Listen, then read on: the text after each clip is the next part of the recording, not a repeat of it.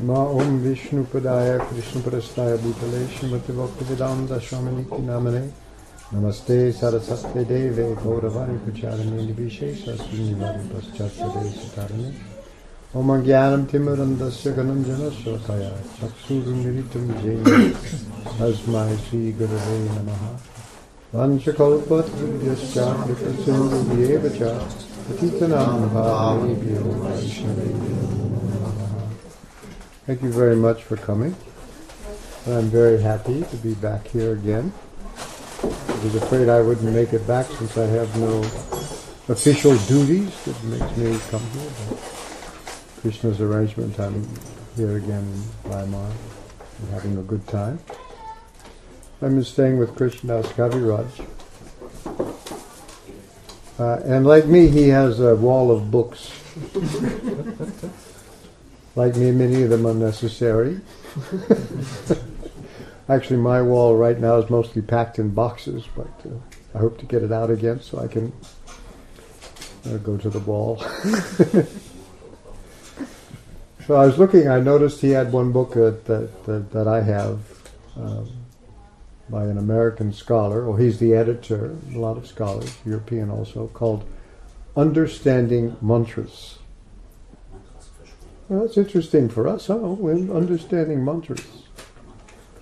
So I remembered the introduction, I looked at it again this morning, where he says that the study of mantras presents a particular problem to the modern scholar. He says, we accept the Enlightenment consensus. We do not believe in magic. Most of us do not pray. So this is we accept the Enlightenment consensus. We do not believe in magic. So here we've just spent a wonderful time with mantras. Do we accept the Enlightenment consensus? Do we believe in magic? We pray? I guess so. So we also have a way to understand mantras. But when he says we accept the Enlightenment conception, he means that we accept what today is called science. The Enlightenment concept, when Isaac Newton found out some regularities in nature and could could express them mathematically. And it was a useful thing to be able to do.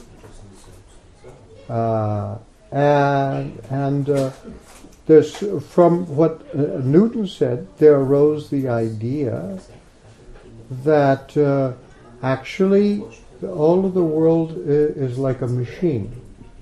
It's like a clock. You know how everybody, whatever the latest technology is that's used to explain everything is a computer, everything is virtual reality, we've created something, and then that explains. So the cutting edge technology is clocks at that time. So everything was like a clock. Now the thing is about a machine, you can, using numbers, you can express many regularities, and a clock is a machine that can be completely explained in terms of numbers, exhaustively, if you get right down to it. And so that became the model of the way the world was. God was, there's God, but he was the clockmaker. He built it, he turned the winding key, wound it up, and because it's perfect, he steps back. There are no miracles.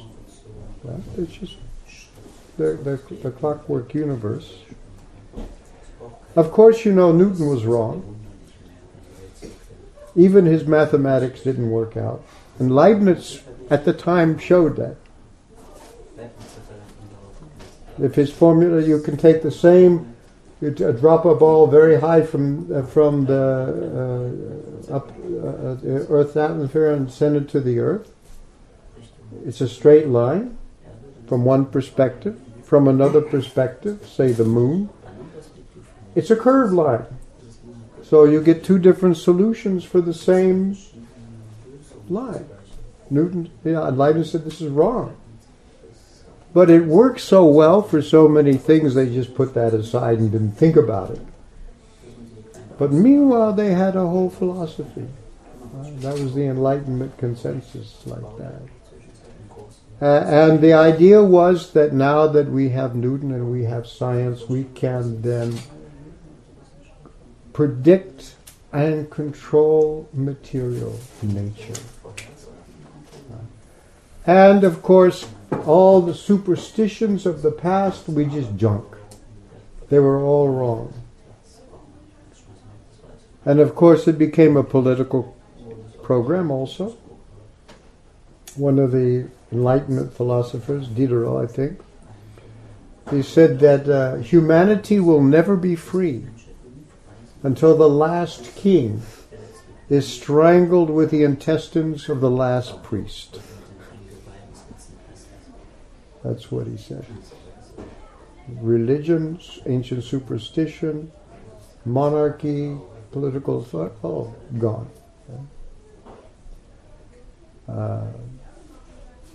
The United States of America was founded on Enlightenment principles. It was the cutting edge of thinking at the time.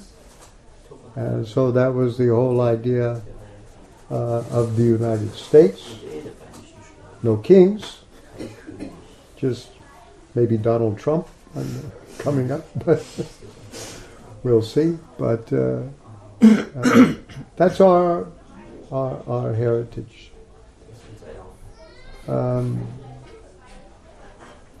When Prabhupada came to America, of all places, he would have gone wherever the ship took him, but that's where it was going. Although that had been planned, by Bhaktisiddhanta Saraswati.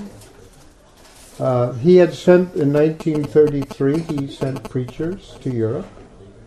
Naturally, they were going to England, because England at the time, India at the time was a British colony. Have a temple there. When there was a temple established in London, he was going to go to London and then to America. That was his plan.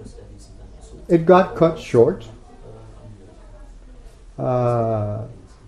One thing was 1933, other things were happening. That was the year that, the beginning of 1933, Hitler was appointed Chancellor of Germany, and by the end of the year, the Reichstag had given him dictatorial powers, so all hell was about to break loose, literally. So that basically there was a pause for a lot of bad karma to take place. But then, when Prabhupada did his mission, the Gaudiya Math had split into fragments, but still somehow Prabhupada took it on himself to try to do what Bhaktisiddhanta did, followed him very, very carefully, came to America with his trunk of 3 volumes of Bhagavatam, and took it. Somehow or other, he was in the right place in the right time. So when he came, he had the volumes of Bhagavatam, the first canto, he had translated and printed all by himself.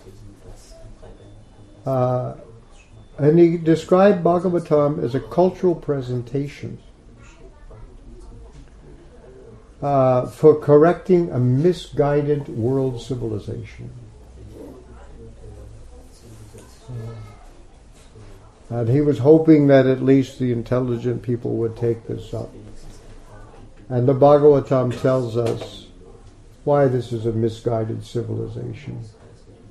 And Prabhupada had a knack for saying things very simply. that human life is meant for self-realization.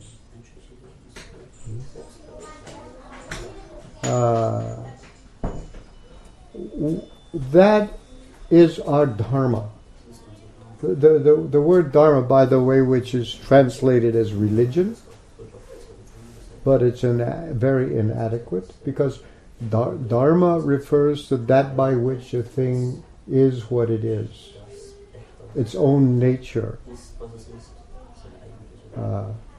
And so human nature, the dharma of a human being, is self-realization. There's this religion or that religion, that's one thing. It's on another platform. But dharma is actually in our hearts.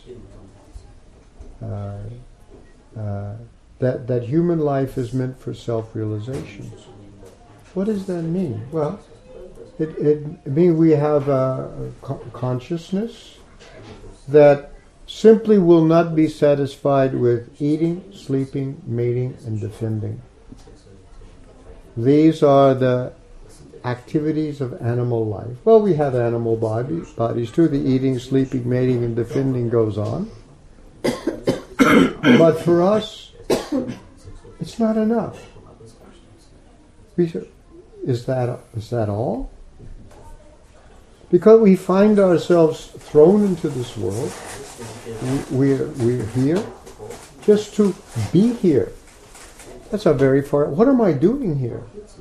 I'm got this particular body and this particular mind, and I feel I should be doing something important is to be done. I think we have this intuition or this instinct that I'm here for some purpose, for some reason. Just the fact of being here is amazing. That points to our fact of consciousness. That I'm not just matter. That I cannot be completely, exhaustively described in terms of matter. I mean, that project is going on. The neurologist and people like that are thinking we can just study the whole human body. Eventually, we'll get all the DNA, pure mathematics. We'll understand your human nervous system, pure mathematics. We'll see how the whole thing works. It's just like a machine. And then we'll be able to go in and turn the switches and move it around. And that's really that's the Enlightenment project. It's still going on. Lots of funding.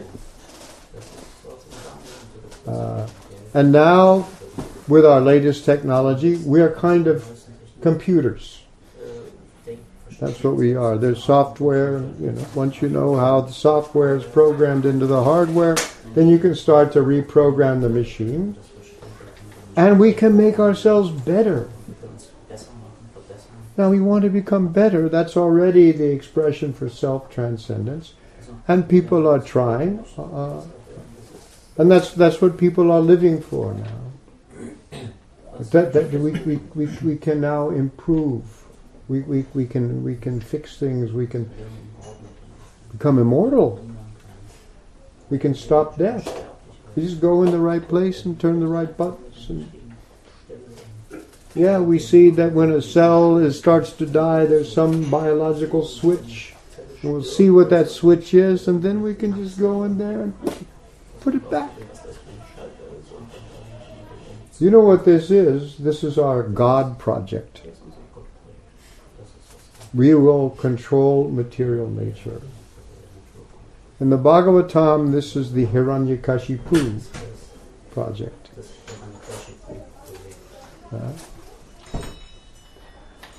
Well, that's the way the world is going. But this has taken our desire that somehow or other I'm meant for something bigger than what's right here. This desire for self-realization, and channel it in this direction. Anyway, that's the propaganda. This propaganda is just that.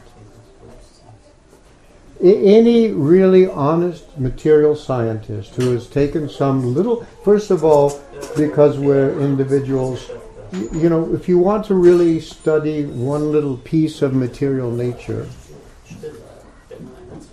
it's like taking a postage stamp and putting it under a powerful microscope, electronic microscope. It becomes, that postage stamp you're going to study becomes as big as Australia. It's huge. Everybody knows, those of us who have done work on PhDs, you write a doctoral dissertation. You're supposed to take some little postage stamp of knowledge and learn everything there is to know about it, and then make one more contribution toward the progress of knowledge. And what you discover when you do this is huge. There's so much to be. What everybody has written about a particular subject, you're supposed to learn that and then add something to it. And what you discover, if you're honest, is that you don't know anything. In all the fields of knowledge is like this. One famous biologist at Harvard, E.O. Wilson, his subject of study was ants. A-N-T-S, the little ants. He studied them his whole life. He's written, his magnum opus, a big book on ants. And he says at the very beginning, I just began to touch this subject of ants. How many lifetimes will he spend, maybe not just studying ants, but being an ant? Because, you become what you meditate on, but that's another science. Anyway, I respect that quest for knowledge. I'm not against it. But you're missing out on the main project, which is really the perfection of human life. The reason they don't understand mantras is because they don't know the science. And Prabhupada used this term, science, the science of self-realization. Everywhere science. And we've been accused of taking the prestige of modern science and hijacking it. You know the word hijack? Stealing it, like stealing a truck or something, and using it for our own purposes. We're riding in a stolen vehicle anytime we say science. Without that accusations there. We're trying to. But Prabhupada really believed this. I mean, he wasn't just. He, very early in his time in America, he was invited to talk at the Massachusetts Institute of Technology to a bunch of actually faculty members and graduate students. It wasn't a general populace. And he said, why don't you have a department for the study of the self, of the soul? You're a scientist, you should have a department for the study of the soul. And I could just imagine these people looking about here at MIT. This is science? No, this is science. You religion, you belong over there. Those buildings, not this building. This is science. We've got this compartmentalized idea. Here's science, here's religion. And that's what we think. We're sitting here, those of us in this room, we chant Hare Krishna, we follow certain practices. People, that's your religion. They have their other religions. I don't think of it as my religion. It's Dharma. It is what I am. And actually, if you look at the various so-called religious traditions in the world, you'll find that the people who actually practice them are in quite a bit of agreement, despite the cultural differences and the various and practices and the different kinds of books of knowledge, or scripture as they like to call them. There's a great deal of agreement among these. On one level, everybody's fighting with each other and having wars and crusades and all those things. But This is quite a bit. So this science is not recognized yet. But when Prabhupada says it's a science, means there's a systematic method by achieving these goals. There are results that you will get if you do it. So he used this term. He's actually using the English word science to translate the Sanskrit word vijnana. Jnana vijnana mastikyam is the characteristic qualities of a Brahmin. He has jnana and vijnana. Jnana means theoretical knowledge, maybe something you can learn in a book. Vijnana means you have put it into practice and have seen the results. So realized knowledge, experience knowledge. So this gives what the Bhagavad Gita calls pratyaksha agamam dharmyam. The word that's used for what is taught in the Bhagavad Gita is, what you get is pratyaksha. Pratyaksha means right in front of your eyes. In other words, direct perception of the self. Now, somebody, that's mysticism. Means that only a few people can ever do it and they're strange. But it's a science. Science of self-realization. So we are trying to practice that science. And Prabhupada said that by practicing this science, we will create a revolution in a misdirected world civilization. That was Prabhupada's aim, a revolution in a misdirected world civilization. And I myself understand that that's our goal. I don't know when, Krishna's in charge of timing, but that's what we should do.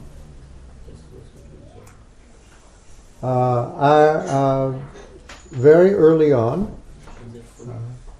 our revolution is based on transcendental sound. And this is part of our science that people believe old-fashioned, superstitious idea. The idea that how the world is created from subtle to gross. You can study it, it's in the Bhagavatam, in the Sankhya philosophy,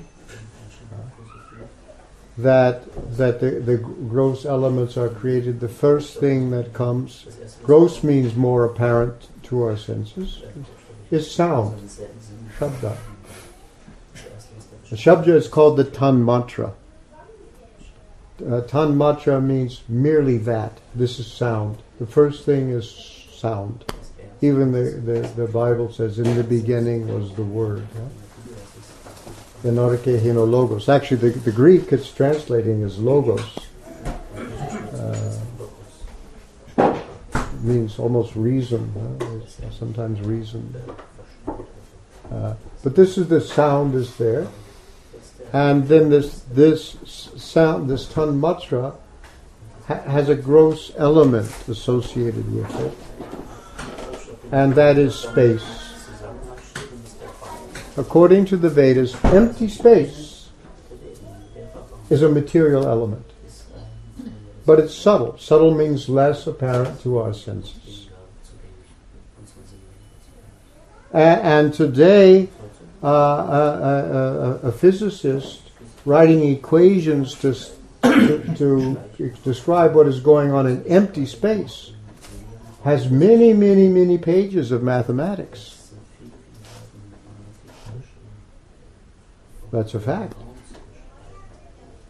It's not nothing.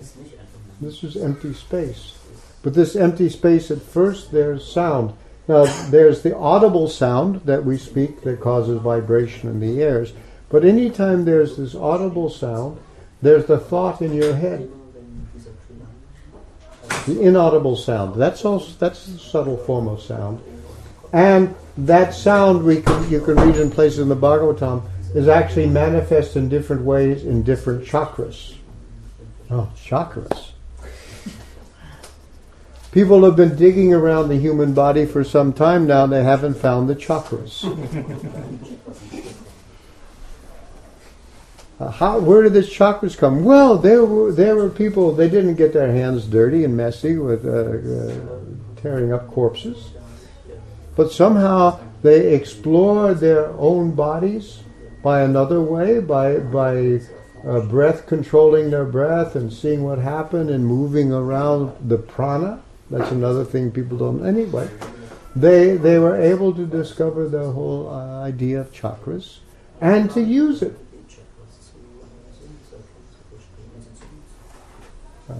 So all this is there in the Vedic heritage of this sound. In fact, the Bhagavatam tells us that before 5,000 years ago, humans were more advanced. Now, if you want a myth, there's the myth of progress. Everybody believes it. They don't think twice about it. That we're progressing, we're getting better. Before we were like some kind of aborigines, living simply. Anyway, they've got the whole idea. And of course, they have their theology of progress, which is basically modern mythology is science fiction. That we will go to the stars, I've heard this term, I don't know if they use it in Europe, but in America they say we're going to conquer space. Just think of that for a minute. Conquer space? You should try to conquer your own mind first. Just try it.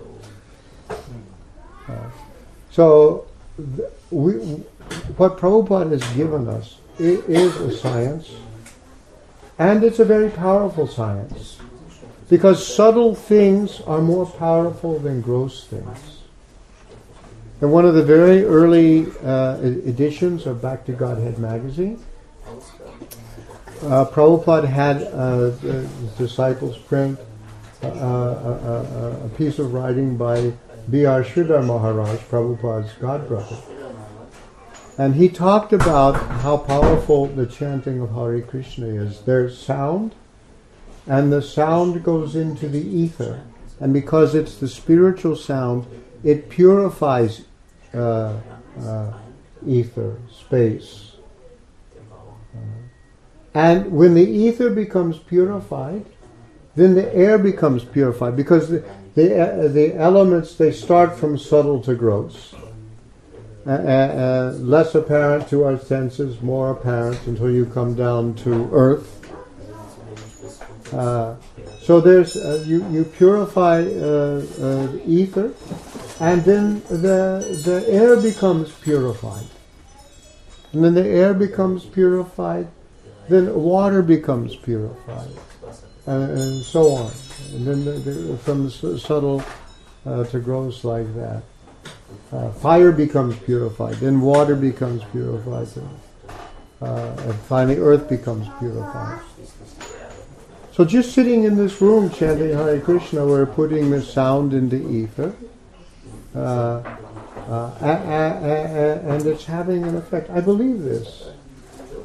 I actually believe that a change is taking place because of the chanting of Hare Krishna all over. It's very, very powerful. That means you may not see it for a while.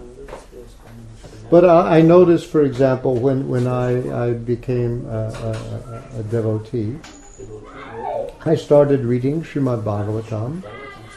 And the way Prabhupada put it in the whole section in the Bhagavatam is a science of politics.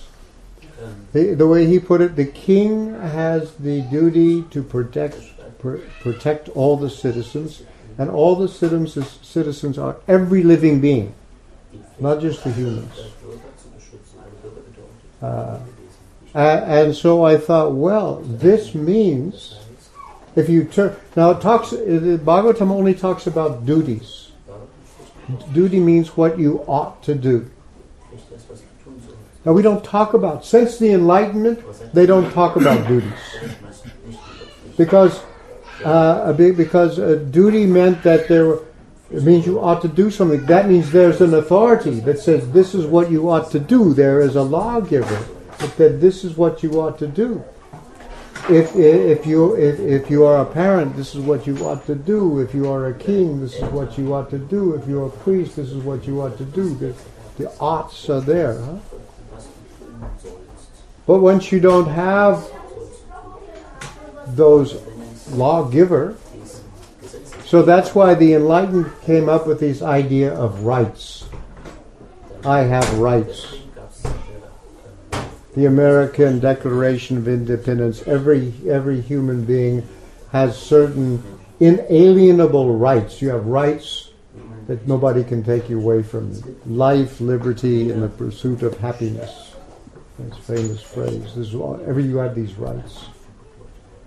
Well, it turns out we won't go into what it actually meant, but that was the idea.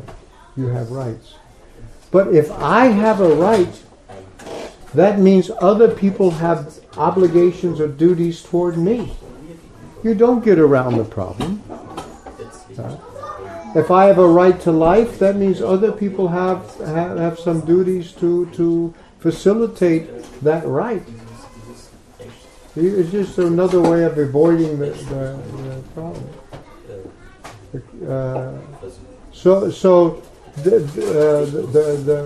This idea of duties. In the Bhagavatam, we learn what are the duties of a Brahmana, the duties of a Kshatriya, the duties of a Vaishya. These are your obligations that you have. So all of this idea of this higher civilization, which was handed down by Krishna, Prabhupada took us very seriously. Even at one point we had a political party, the In God We Trust Party for Purified Leaders.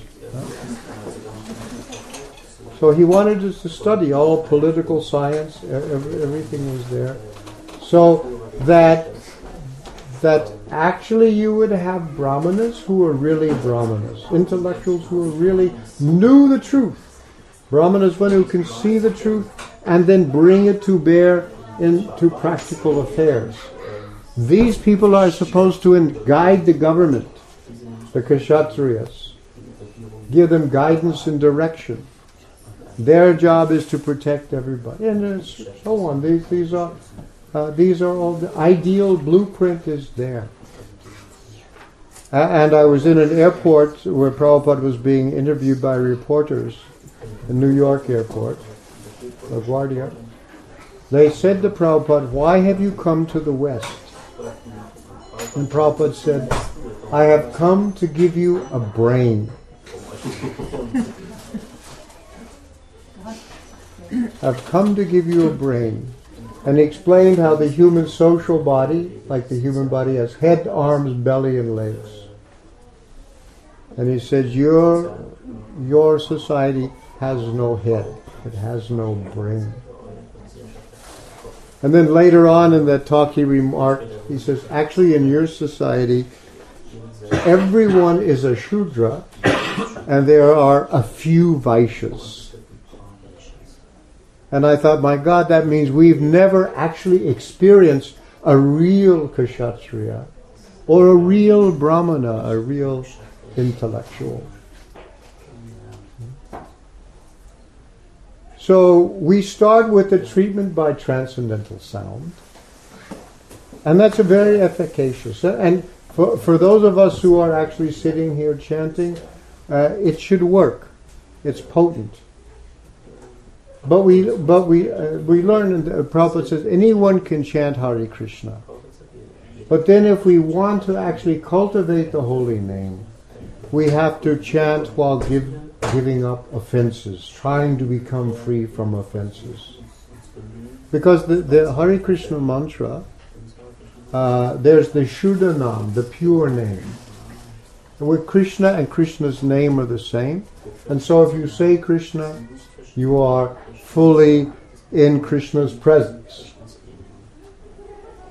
Not halfway or part way, right there. Then there is what's called Nam Abhasa, the dawning light of the holy name. The holy name is not really manifest, but it's the dawning twilight, when the sun is below the horizon but the sky is getting light. That's manifest. And then there's Nam Abhasa. That's Nam Abhasa. And then there's Nam Aparad, the offensive chanting.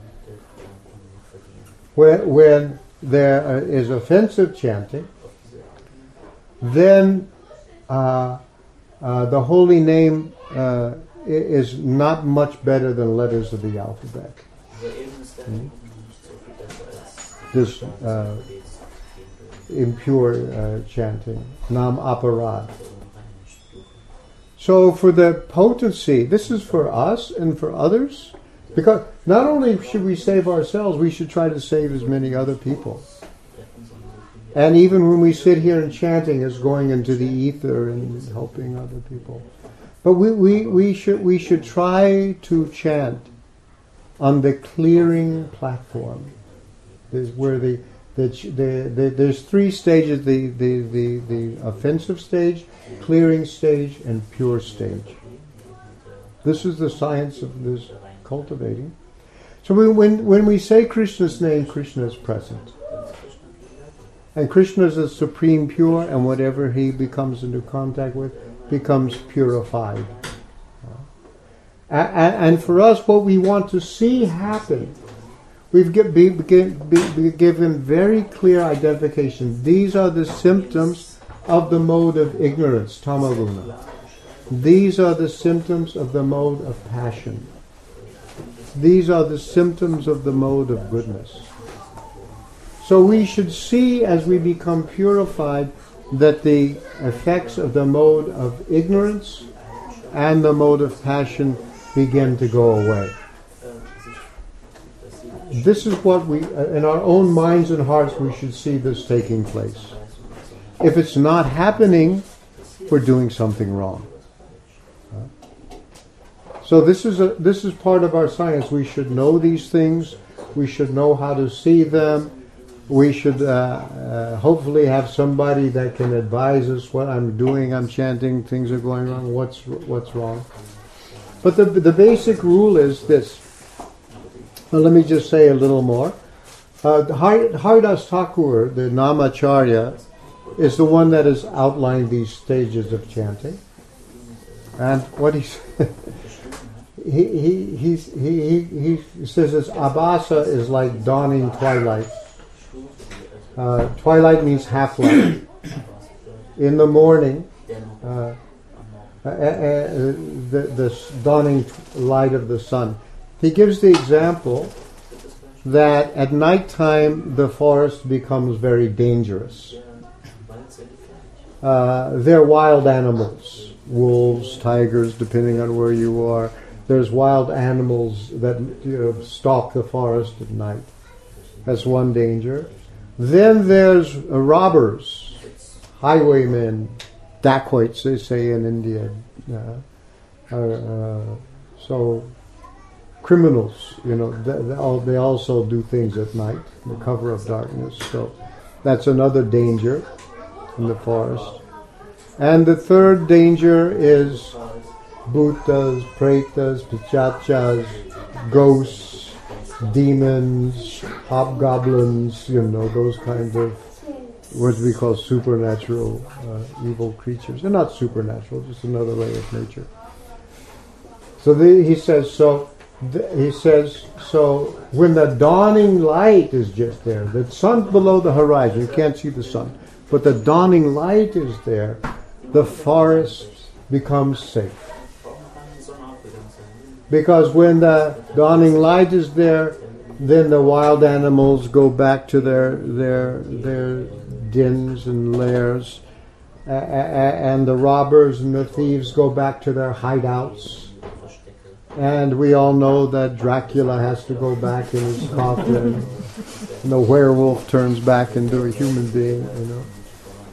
So in this way, just this Nam Abhasa, the dawning light of the holy name, this is what Namacharya Haridas Thakur says. You can read about it. It's in Chaitanya Charitamrita. This dawning twilight, the Nam Abhasa, destroys all sinful reactions and brings one to the platform of mukti. You're liberated. The Shuddha Nam, the pure name, gives Krishna bhakti, love for Krishna, spiritual feelings. If we have not experienced a spiritual feeling, we have no idea what they are. But they're there. They just don't get out right now. Because we love Krishna. We are constituted as servants of Krishna. That means that's our dharma. So we love Krishna. But now that love has been misplaced and misdirected. And we look for Krishna. Whatever we find isn't Krishna, so we never are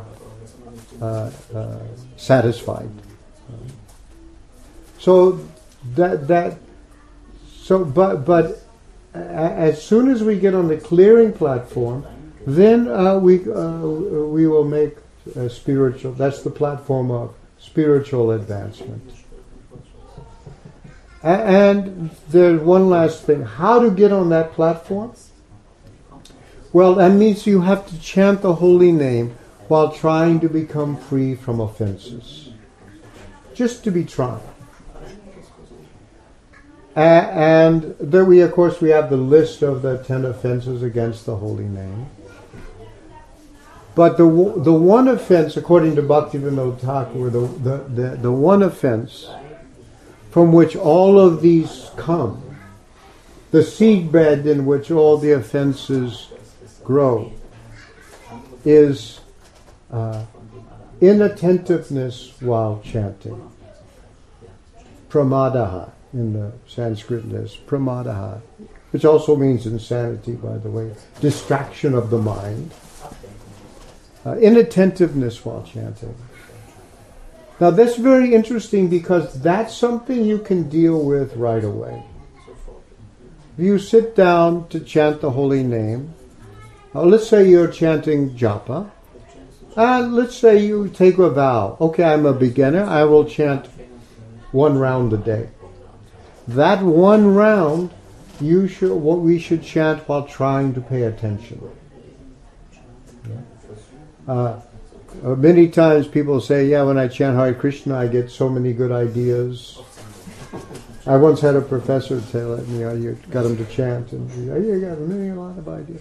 So your mind can free associate, it wants to go away, and somehow or other, this is the way the mind is.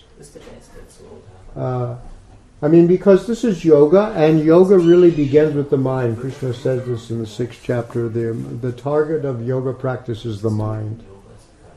All the asanas and breathing exercises are meant to get you to do that. So we go straight to the mind. You fix your attention on the holy name. It's easy. Hare Krishna, Krishna Krishna, Hare Hare, Hare Ram, Ram Ram, Hare. It's nice. I'm beginning to forget a lot now in my 70th decade. But I don't think I'll ever forget Hare Krishna and Rama. I'm glad it's only 3 words. Everybody else's name I forget, but so Hare, you just focus, put your attention on that name. Now, if we're in a pure name, we'll chant that name with full attention. When there's feeling for Krishna, that increases attention. In the beginning, our mind somehow or other wants to go somewhere else. So when the mind wanders, we bring it back. You put it on the holy name. If it wanders, you bring it back. That's at least the clearing stage. Even though it keeps wanting to run away, you bring it back. And you just work at it. This is the clearing stage of chanting. So we can come from the offensive stage to the clearing stage at once. That's within our power to do that. And from the point of view of bhakti, by doing this, we are showing Krishna that we want a relationship. Because the mantra is addressing Krishna by his names. And Prabhupada says that the meaning of the mantra, "O Lord, O energy of the Lord, please engage me in your service." It is a prayer also. We're asking for something. And that's the thing to ask for. I want a relationship with you. And we should just ask. And just by persistence, we're showing Krishna that we're serious. And things will happen. And we'll start to see and get a taste for chanting. We'll start to begin to... Where is Krishna? He's in our heart, actually. He's the Paramatma. The word Atma in Sanskrit is just the reflective pronoun. Self. Myself. So Krishna is the self too. He's the self of the self. He's closer to me than my own body, than my own mind. He's very, very close. You can't imagine how close, actually. Because I am spirit and he's spirit too. And so, right now in this world, we are spirit and everything we know is matter. But then, we are spirit and what we know is spirit. So knowing Krishna is something like knowing ourselves. And can you doubt your own existence? Can't do it, because who's doubting, right? Not possible. So in the same way, once you've had a little bit of exercise in this way, you won't be able to doubt Krishna's existence either. No more than you can your own, because he's the self of the self. So this is the process of self-realization. As it progresses, God realization is there, and we begin to be aware of what Krishna is doing. We begin to get directed by the Supersoul to help us. And that's not only that we know what to do, but we know that somebody who knows what we should do is telling us, showing us. And sometimes you say, I don't want to do it, but then he tells you again. Anyway, I think we know the. So this is our science. It's best to be done in association of devotees because they're interested in the same thing. The television is the great destroyer of knowledge and self-realization because it's a distraction. Even more so the internet. And we have all these obstacles to overcome our progress. But to take this up is not only the best thing that we can do for ourselves, but for our immediate friends and relatives, and then for all of humanity. We make ourselves available to Krishna, and you will be surprised at how quickly Krishna can do things. And I just have to say that when Prabhupada first said that the animals have civil rights, when I first read this, I thought, my God, this is like, people think that we're very far to the right, but we're both very far to the right and very far to the left at the same time. People don't know the actual position. We're more conservative than anybody, and we're more liberal than anybody. Because animals have civil rights. And just when I started to think about that, nobody knows this, But then within about 10 years, there turned out to be other people who are starting to think like that. And I so many things. When I became a vegetarian, people thought you would die. Now, and I tell people I was a vegetarian, what do you do? How do you live? How is it possible? But then you say to somebody, I'm a vegetarian, they'll say, oh, I'm trying to stop eating meat too. That's a big consensus, I'm trying to stop eating meat too. Everybody knows. So I think there's been some change in the world. I mean, what it looks to me like the world is doing, one part is getting much, much better, and one part is getting much, much worse. Well, that will probably happen. Prabhupada predicted as much. He said actually there will ultimately be, one side polarized devotees and asuras, and then, you might have to have some kind of climactic showdown of some kind or another, but this is our mission. Things are getting better and things are getting worse. We should get on the getting better. And pretty soon, there may not be any middle ground. Things get polarized, that means you have to take sides. This may also happen. So, for all of us who know about the chanting of Hare Krishna, we don't have to do too much except take the next step. If we want to make spiritual progress, and we become a little serious about it, Krishna will always show us the next step. And it won't be subtle. Take it. If you look at the whole thing from here to pure devotee, I go, ah! Even Prabhupada was like that. He told us that when he was still a householder, his spiritual master appeared to him in dreams on several occasions, more than once, and told him to take sannyas. And you know what Prabhupada said? He said, I was horrified. So at first, you may be, but if you take the next step. So the first thing for us is to start to cultivate the holy name. Make some kind of arrangement. We really recommend chanting together, chanting by yourself, chanting on beads. Prabhupada wanted us to chant. His minimum requirement was 16 rounds a day. It's more powerful if we chant with a vow. So take a vow, I'll chant 2 rounds a day. And then keep it. And then when you've got that down, 4 rounds, or whatever it may be. And in this way, accept the things that are favorable and avoid the unfavorable things. And show Krishna that we're interested, and we'll see that things begin to change, not just for ourselves, but for other people too. Okay, I talked twice as long as I thought I would. That's normal. So now we'll see if there are any questions or comments or objections, or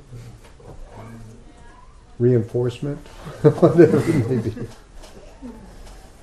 Who am I the one to call? Go ahead. I have a question.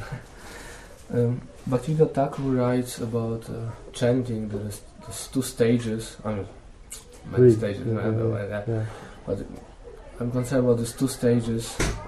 He writes one is like a reflection of the holy name. Yeah, Namabhasa. And then there's one as a shadow, like a shadow. I don't remember now the name, Sanskrit name she uses. It says the reflection looks nice, right? So everybody thinks the reflection chanting is good, it's a nice one. But the shadow is actually more important, the shadow chanting. So shadow chanting is Namabhasa. Because the word abhasa refers to some kind of projection of light into darkness. So one example is you can't see the sun, but you can see the sunlight. Another is you will see a reflection in a mirror. Or you may something that's like a shadow where the light is also there because the shadow is there. But these are all kinds of different ways of saying Nam Abhasa. Yeah, but he differentiated because he says the reflection looks better, so to say, it's nicer than the shadow. Mm-hmm. But the shadow is somehow connected to the person, to the object. Right. So therefore it is more powerful, this shadow changing. So I don't understand this example how, because I may change and I think, okay, it's super, but there's a reflection. I think there's a translation problem with the Harinam Chintamani. Yeah, it could be. So I'm just basing this 3 based on the Chaitanya Charitamrita, somewhat Harinam Chintamani. It's just My concern is I don't understand this example exactly. No, me neither. Oh, okay. Because he writes, it may look nice, and we think we're making progress, but actually we're not, because this reflection is not connected somehow to us or to Krishna. Yeah, I'm not sure what he's talking about. Okay. But the three stages, this abhasa, this reflection of the holy name, or the projection, or the remote reaches of the holy name. This is the idea that it's sometimes Prabhupada. I looked up how Prabhupada translates it. Almost pure chanting. He calls it like that. Almost pure chanting is a kind of intermediate stage. And then the namaparad is not very effective at all. But the clearing stage, it should be that the sky is getting brighter and brighter all the time. That's what we should. Okay. But I don't know the other thing. I'm looking for a better translation of Harinam Chintamani. That's the problem. So, somebody had a back there? Yeah. Have you, because you talked about the holy name, have you any advice to introduce chanting japa to kids and how we can make that they can they used to, we tried to do it, to enforce it, but you just got kids hating the chanting. I think for children, maybe, depending on the child, you should wait. Just kirtan, I think, is good for children. What do you think? I just remember that Prabhupada instructed when the children not to chant in beads, not to try to have them chant japas. We said that, huh? Mm-hmm. Yeah. Because they tried to do it in Gurukul and they all hated it. But naturally. Just to chant. So they can just chant in kirtan, or sometimes they just chant in unison without the beads. And then, I don't know what a certain age, but probably 12, 13 or something, they might be able to begin to do it. When they take an interest. When they take an interest. I mean, when the child becomes interested, can I get some beads too? Like that.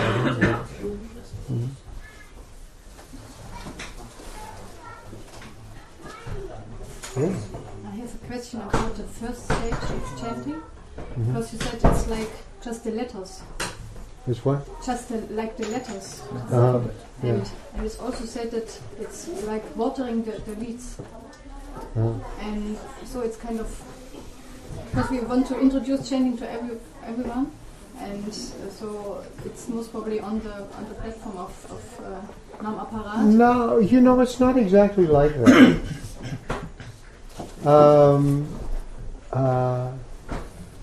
Many devotees have described this. It happened to me too. When you first start chanting Hare Krishna, you get so many realizations. It feels like bliss, and then somehow later it becomes harder. They always describe that. And the general interpretation I've heard is this: Krishna then makes it harder to challenge you. But what I'm convinced what really happens. In the beginning, it's much easier to whatever chanting you do is pure. Like, for example, you think all the devotees are great souls. You just come in and you think these are all great souls. Then you get to know them. So in the beginning, it's really good for you that you think they're all great souls. That's fantastic. But you can't go around like an idiot all the time, too. So then you have to learn how to live with semi-great souls and not commit Vaishnava aparat. Then it becomes tricky. So in the beginning, you don't. It's an offense to disobey the order of the spiritual master. You don't even know what the spiritual master's orders are yet. Good for you. So you can't disobey them. But once you find out what the spiritual master wants, then that's what really happens. That's why it becomes a little bit hard. So I think we want everybody to chant, but we should try when people become interested to give them good instruction and good association, and not to make it hard for people. by upsetting new devotees. I mean, really, in some ways I became a devotee in spite of the devotees in the temple. Well, it was harder in those days. They were very critical, you know. I stepped outside the temple and there was a beautiful sunset. And I said to this girl living in the temple, a temple devotee lady, I said, "What a beautiful sunset." She said, "It is not beautiful. It is horrible. And if you think it's beautiful, you'll just have to take birth again to enjoy it." That's what she said. 10 years later, I could appreciate that answer, but why not say, yes, it's beautiful, and think of how much more beautiful is that from which it comes. Something like that to take your mind. But anyway, they were very much like that. You'd walk in and look in the kitchen. Don't look in the kitchen. That food's being offered to Krishna. You're not supposed to, We shouldn't make it difficult for people. Too many challenges. Well, when we commit offenses, we lose our taste for chanting. But still, the only way to get the taste back and purify is to chant anyway. So. Yeah, don't quit. Yeah. Because I just see it's so close, in the beginning, okay, you don't make offenses because you don't know all these things. Yeah. And very soon it comes that you know it, but it's so difficult to chant without offenses like this. Yeah, well, so but it's always watering my weeds, and all this comes up more and more. Yeah, but that's why you really have to me, at least this is me, and maybe I'm an introvert, but I really like japa because it's so simple. Like the rest of the day is very complicated. There are many actors on the stage and things are happening. But when the japa, it's like an arena, and there's only three things in that arena: myself, my mind, and the holy name. And I have to deal with my mind. Oh, my mind, you are not a Vaishnava. Truer words have never been spoken. And then it's an interesting exercise, because somehow or other my mind wants to run away from Krishna. And so, beat it up. I mean, you can be angry. You can't commit offense against your own mind. And because, remember, we're born with this mind, and the mind is the subtle body, and it's been with us. We've changed gross bodies, but that mind has been with us. God knows what's in there. It's really... so you really have to take a hard line with your mind, and try to make your focus. See, what focuses attention is not the mind; it's buddhi. We can really understand this act of buddhi. Prabhupada describes as the form of the supersoul, and the form in which supersoul gives you direction. And so Krishna consciousness so many times is described as called buddhi yoga. So that ability to control and direct the mind and direct attention is coming from Krishna, actually. It's buddhi. So also we will feel, when we're trying sincerely to control the mind, we will also, in that same process, become aware of the action of Krishna. And the presence of Krishna will become more and more obvious. And then, Krishna will become revealed. First he'll become revealed in the form of the name, his qualities, his associates, his form. All this, Nama, Rupa, Guna, and Leela, his pastimes. That sequence. The name will become revealed. His form will become revealed. His qualities become revealed. Pastimes become revealed. This is the sequence by those people who have been through it and said this is what should happen next. And if we are seriously about our spiritual our spiritual advancement, you'll open the Bhagavad Gita, and there's that page that you haven't opened that's telling you just what you needed to know. You really become, and Krishna is not subtle. If we're up for hearing what he wants us to do, it's not subtle at all.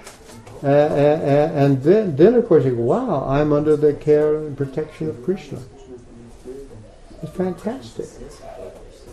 Then things get really interesting. When Prabhupada came to America, he knew what to do. And part of his knowing what to do was just the experience that Krishna is pointing me here and pointing me there and seeing it happen all the time. Part of Prabhupada felt like a witness to what Krishna was doing, and when he says, you just be the instrument, he felt what it was like to be Krishna's instrument. Total bliss. And that's what he knew. He knew what to do. He once told reporters, they asked Prabhupada, how do you know what to do for the movement? And Prabhupada said, Krishna tells me. God tells me. And the report, God tells you? And then Rameshwar was standing next to him and say, well, he means he gets certain intuition. Prabhupada said, no.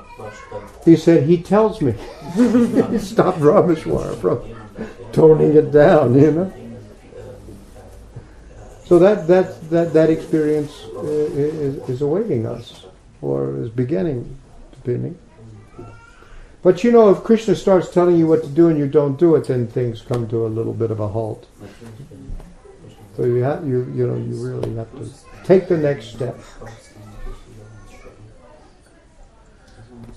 Okay. Yeah. How do I know if I don't have, my Guru Maharaj is not here, I'm not really in touch with him as much, as I would like, more like hearing his classes, but also probably not as regular. And I like also mentor. I don't have any mentor, so how do I know my next step? Well, first of all, you know the Super Soul is your mentor, so that theirs to some extent. You may do what you can on your own, but you can say to Krishna, I need a mentor, show me somebody, let me see if there's somebody I need. And if that's what you need, you'll get one. I remember attending one Vyas Puja, I think a couple of years ago. One devotee was saying how, he had a spiritual master. He was an initiated devotee, but he lived most of his time in Vrindavan, and he didn't see his guru very much. And then he realized how when you join, you have your spiritual master, but you're also joining a whole, there's a whole hierarchy of Krishna. And he began to see how sometimes he'd have questions, and this god brother or someone or god sister or someone would come and he would get the instruction he needed by just listening and hearing it come. So it made him feel very peaceful and very happy. And you'll have the same experience. And when the mentor comes, maybe a person here in your association, maybe somebody that you can listen to on the internet or whatever, but if it helps you in Krishna consciousness, then you can take advantage. And if he's just traveling, you can write.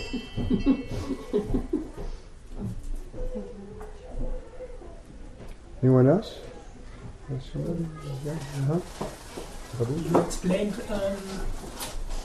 so we are sometimes the most conservative, sometimes the most liberal, most right, most left. Yeah, at the same time. At the same time. So my question is, mostly if one is in between that, that means one is, both parties look inimical and not friendly. Either you belong to one party, I see you have some friends in there. So, and that is natural state of a devotee. So my question is, how to stay that balance? Because sometimes devotee switch to one side and stay in that condition that one also not becomes lukewarm. Like Jesus said, Yeah. be hot or cold, but not lukewarm. Yeah. So how one can stay in that condition in a very powerful mood, that reflects also that the spirit of revolution Prabhupada gave us. Yeah. So that's, No, that's a good question. It's one I think about. You know, I spent so many years sitting on the GBC, and we definitely have a left wing and a right wing in many ways, or at least described as conservative or liberal. Although I don't really see it that way myself.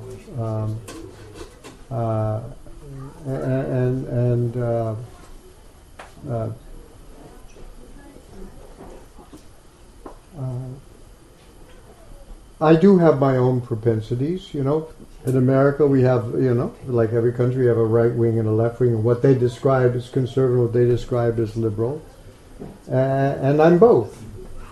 Now, I vote liberal because that's easier for me to take, and the people I like sort of are all liberals. But I don't follow their idea of how we're progress. I don't believe in progress. You know, conservatives generally believe it was better in the past and worse now. But the past they think is better was always bad, and so they're not looking far enough back. And what the liberals think is progress is going the opposite way. So really, I don't have any thing I can really, you know, with my heart give myself to. That's why, you know, Prabhupada at least showed us that one day we might, if we become effective, we might have to have our own political party. But that idea of what we represent, it's not on the map. You know, if you knew Prabhupada, he was like that, very, very conservative, very, very liberal, and people couldn't figure out how he got it together.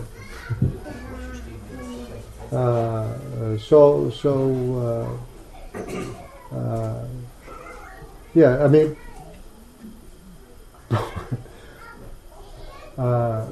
people. One person said, I think Prabhupada is very conservative, and he said conservative, and he was thinking like when he came to America and started chanting, the people that came to him were these young kids with, you know, who hadn't washed their hair or clothes in 2 or 3 weeks, and you know, and his godbrothers would have just walked away.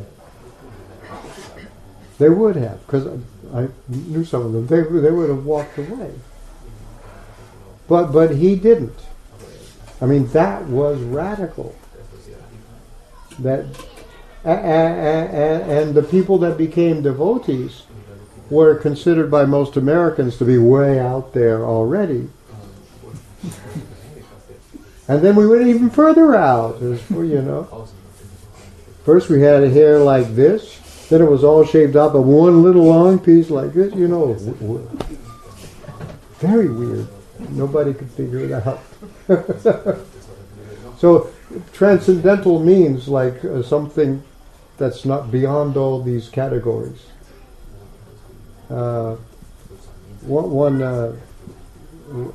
Nicholas of Cusa, one great Western religious thinker, defined God as the coincidence of opposites.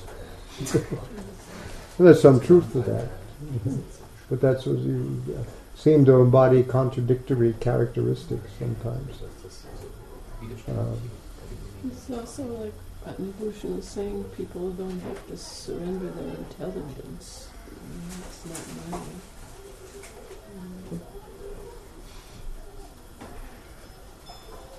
No, you have your own autonomy. That you don't. Prabhupada said, "Don't surrender your intelligence." He instructed the devotees like that. That the temple had a leader that was really taking everybody in the wrong direction, and some people thought, well, he's our leader and appointed, and we should follow him. Other people were saying, no, it's wrong, it's against what Prabhupada is teaching. And Prabhupada explained that, yes, generally you surrender to an authority, but you don't surrender your intelligence. And He's given us the things we need to know. And how intelligence, one of the effects of intelligence is we have our regulations for Krishna consciousness, is to know how to apply it in the right way in the right circumstances under these particular conditions. And that really takes discrimination. Always be clear what the principle is. But in the beginning, Prabhupada was not a fanatic. There was one devotee, Shyam Sundar. He got initiated. He was carving the Jagannath deities for the San Francisco temple, the first Jagannath deities. Prabhupada came to look at the progress. Malaji told me this story. So the deities were being carved there. And Shamasundar's pack of Pall Mall cigarettes was sitting right on the top of Lord Jagannath. And Prabhupada didn't say a word, just looked at the deities. But then the next day he said, you shouldn't be smoking cigarettes. Oh, why is that? He said, because one of our vows is no intoxication. Malati said, they're not intoxicants, they don't get you high.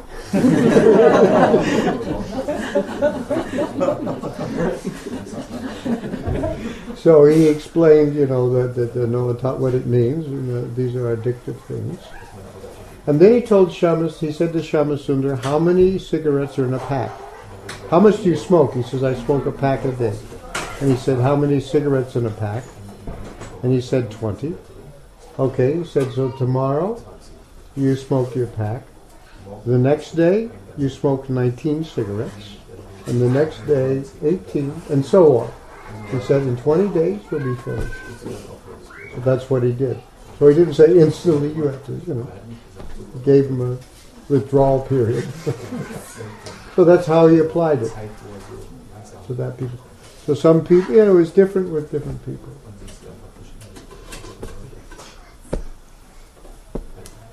Anything else? Or are we ready for Prasad? Or both? Yeah.